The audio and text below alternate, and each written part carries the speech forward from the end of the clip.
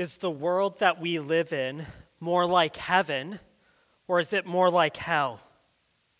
Take a moment to think about the hardships of your personal life. Take a moment to think about the headlines in the newspaper and on your social media feeds.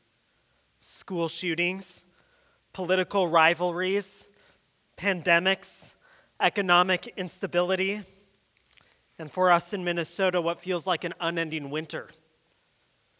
If you had to base your answer to that question on your personal hardships in newspaper headlines, what would it be? I think that many of us would likely describe the world that we live in as more hellish than heavenly. For many of us, the somber moments of a Good Friday service, reflection on the sadness of the death of Jesus simply just adds more weight to that sadness that already permeates our world in very public but very personal ways. But I want to suggest that the sadness of Christ's death actually makes sense of the world and of all of the hardships that we face. So while thinking about Jesus' death might make us feel the weight of the world even more, I want to propose that it's actually the only solution to the problems we see. In the gospel accounts, there are hints of hope even in the darkest moments of Jesus' story. Luke, in particular, highlights the promise of paradise that's secured through Jesus' crucifixion. And that's even before his resurrection, which makes it fitting for us to reflect on tonight before we celebrate the resurrection on Sunday. So this evening, we'll observe the promise of paradise in the Bible story, and we'll explore how we can personally receive that promise in the way that we respond to Jesus. The Christian Bible begins in Genesis with a depiction of God's creation of the world. At the start, there was nothing, only emptiness, a great void, a chaos. And out of this chaotic void, God spoke all things into existence, including a perfect paradise, the Garden of Eden. Paradise, this word so familiar to us, is actually the Greek word for garden. But for us, it evokes images of perfection and beauty, because God gave this paradise garden to Adam and Eve, the first humans, so that they could enjoy a deeply meaningful life in his presence. In that garden home, they would expand its borders until it covered the entire earth, so that they could share this perfect home with all of humanity. But in this garden home, they were given an important instruction not to eat of the tree of the knowledge of good and evil that was placed in the center of the garden. And if you're like me, you've probably wondered why God would give them such an arbitrary and manipulative test. But there was nothing arbitrary and manipulative about it. This tree was representative of God's divine throne. So the command not to eat is indicative of a command for them not to try to steal God's authority, but to live under it. So in this way, paradise is depicted as the garden kingdom of God. And these first kingdom citizens would enjoy all good things and great flourishing as long as they lived under God's reign.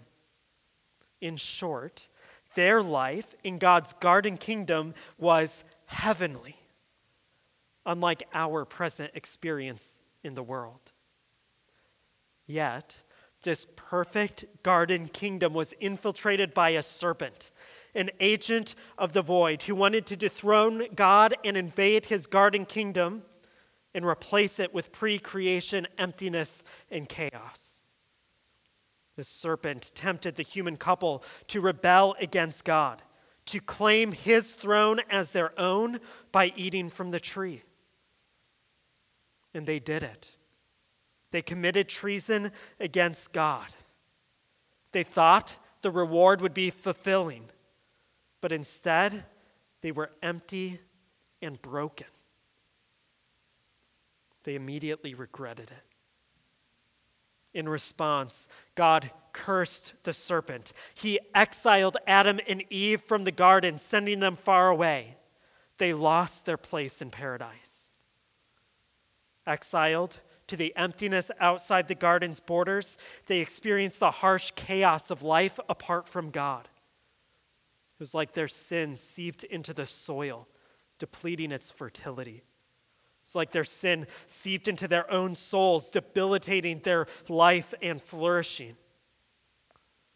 In fact, every emptiness that you feel in your life, every void deep in your heart, every chaos that threatens to undo an ordered and well-lived life is a byproduct and participation in this original exile and sin-marked existence. The rest of the Old Testament is essentially a compilation of different stories about humanity's attempt to regain paradise, to restore what was lost. Every major figure in the Old Testament is a new Adam. Noah, Abraham, Joseph, David, Solomon, and the list goes on. Every reference to the Promised Land or the Kingdom of Israel or the Jerusalem Temple is just an echo of the sacred garden kingdom. But each Adam figure failed.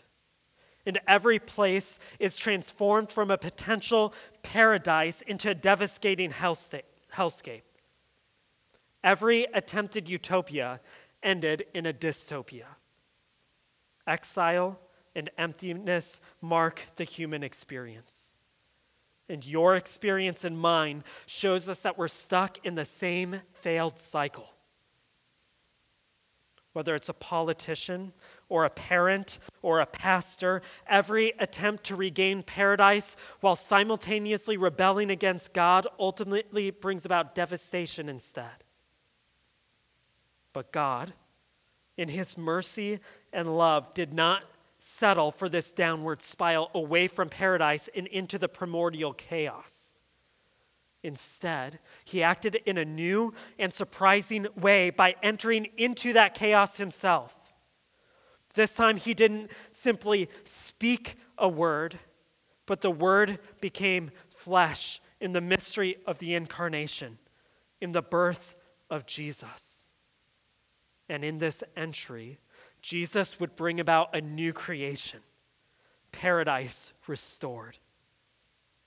In Luke's gospel, he shows us that Jesus carries forward the whole story of the Bible by connecting Jesus to Adam in a genealogy in Luke chapter 4.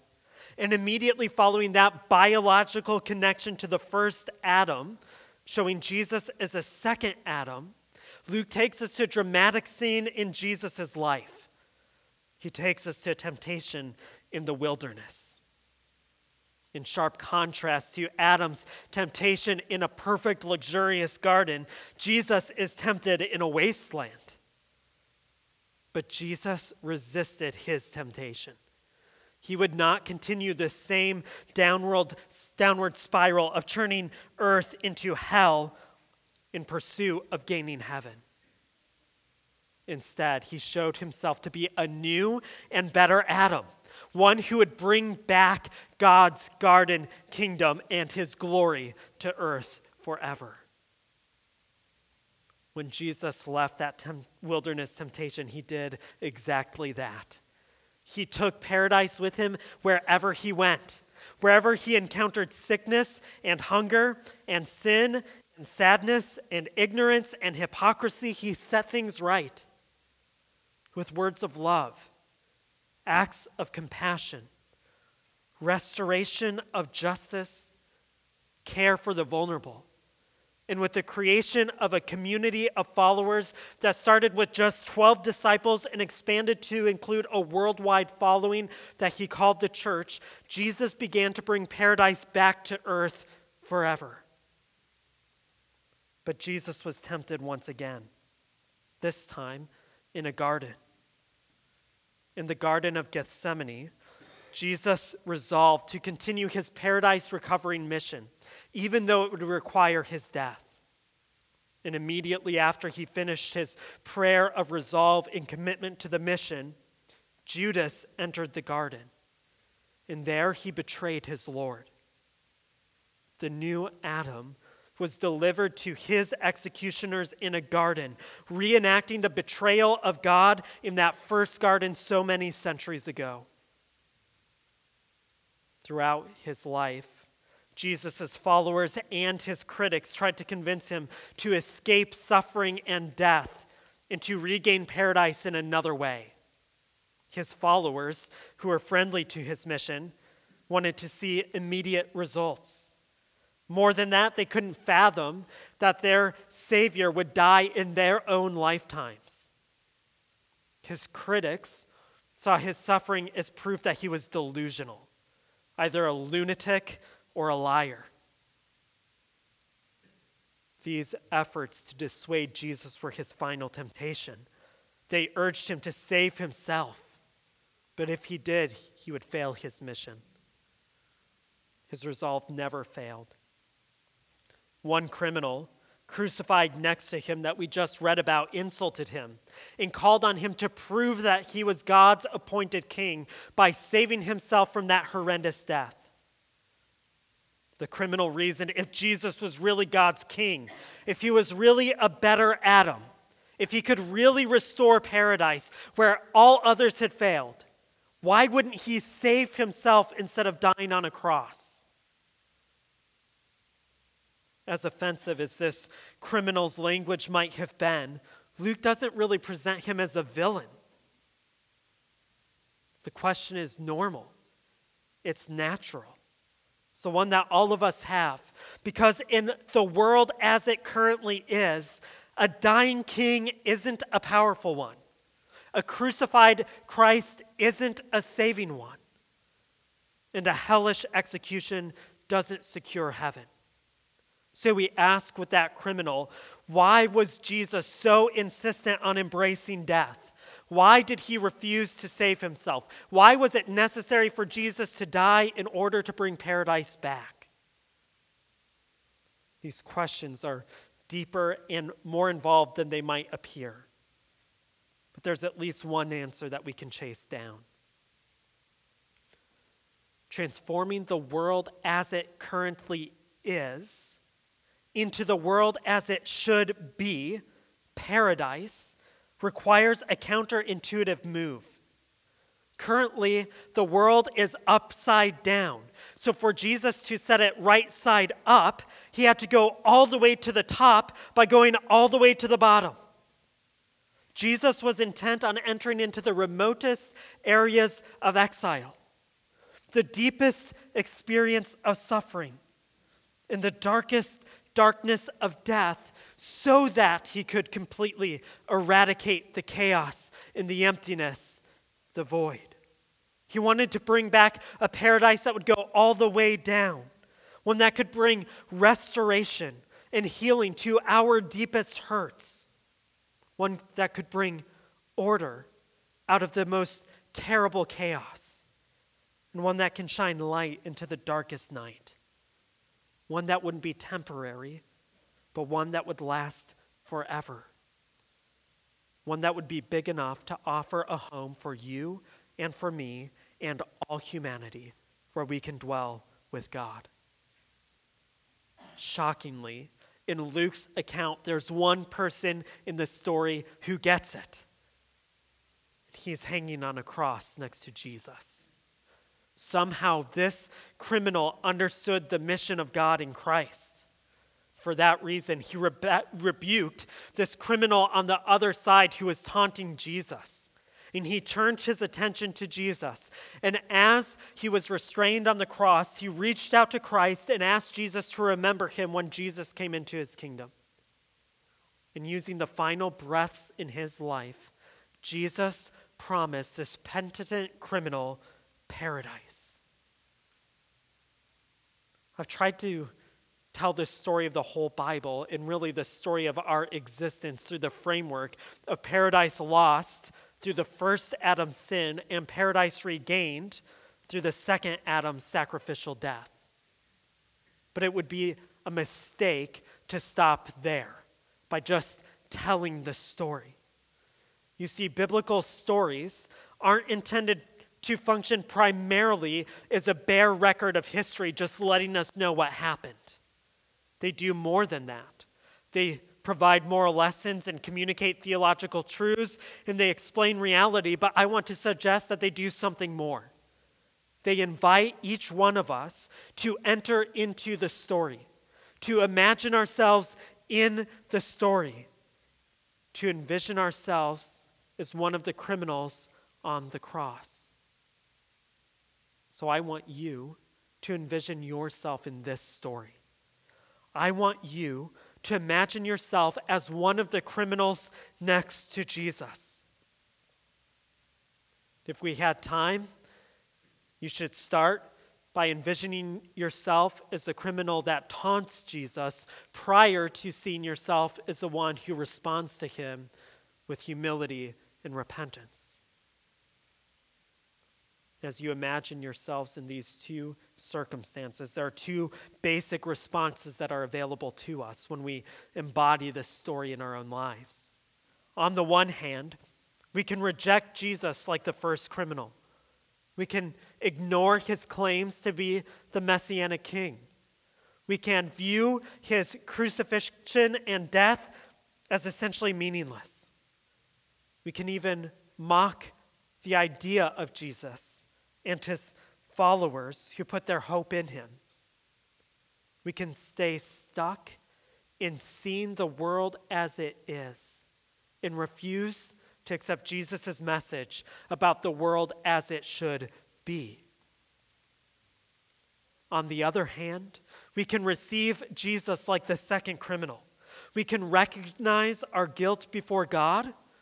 We can acknowledge that the sufferings and the hardships of this life and the judgment of God in the next are deserved because of our sinfulness. We can give up on our attempts to establish our own kingdoms and the delusions that we can create our own paradises out of money or sex or power or fitness or whatever.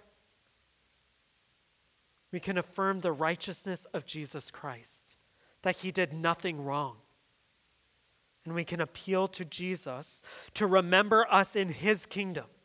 That is, we can pledge ourselves to King Jesus as his kingdom citizens, asking him to receive us into his kingdom and to make paradise our home. In the darkest moments of human history, and in the depths of deepest suffering, Jesus went about setting things right. He regained paradise for all who will come to him. And his crucifixion and that promise of paradise on the cross isn't the end of the story.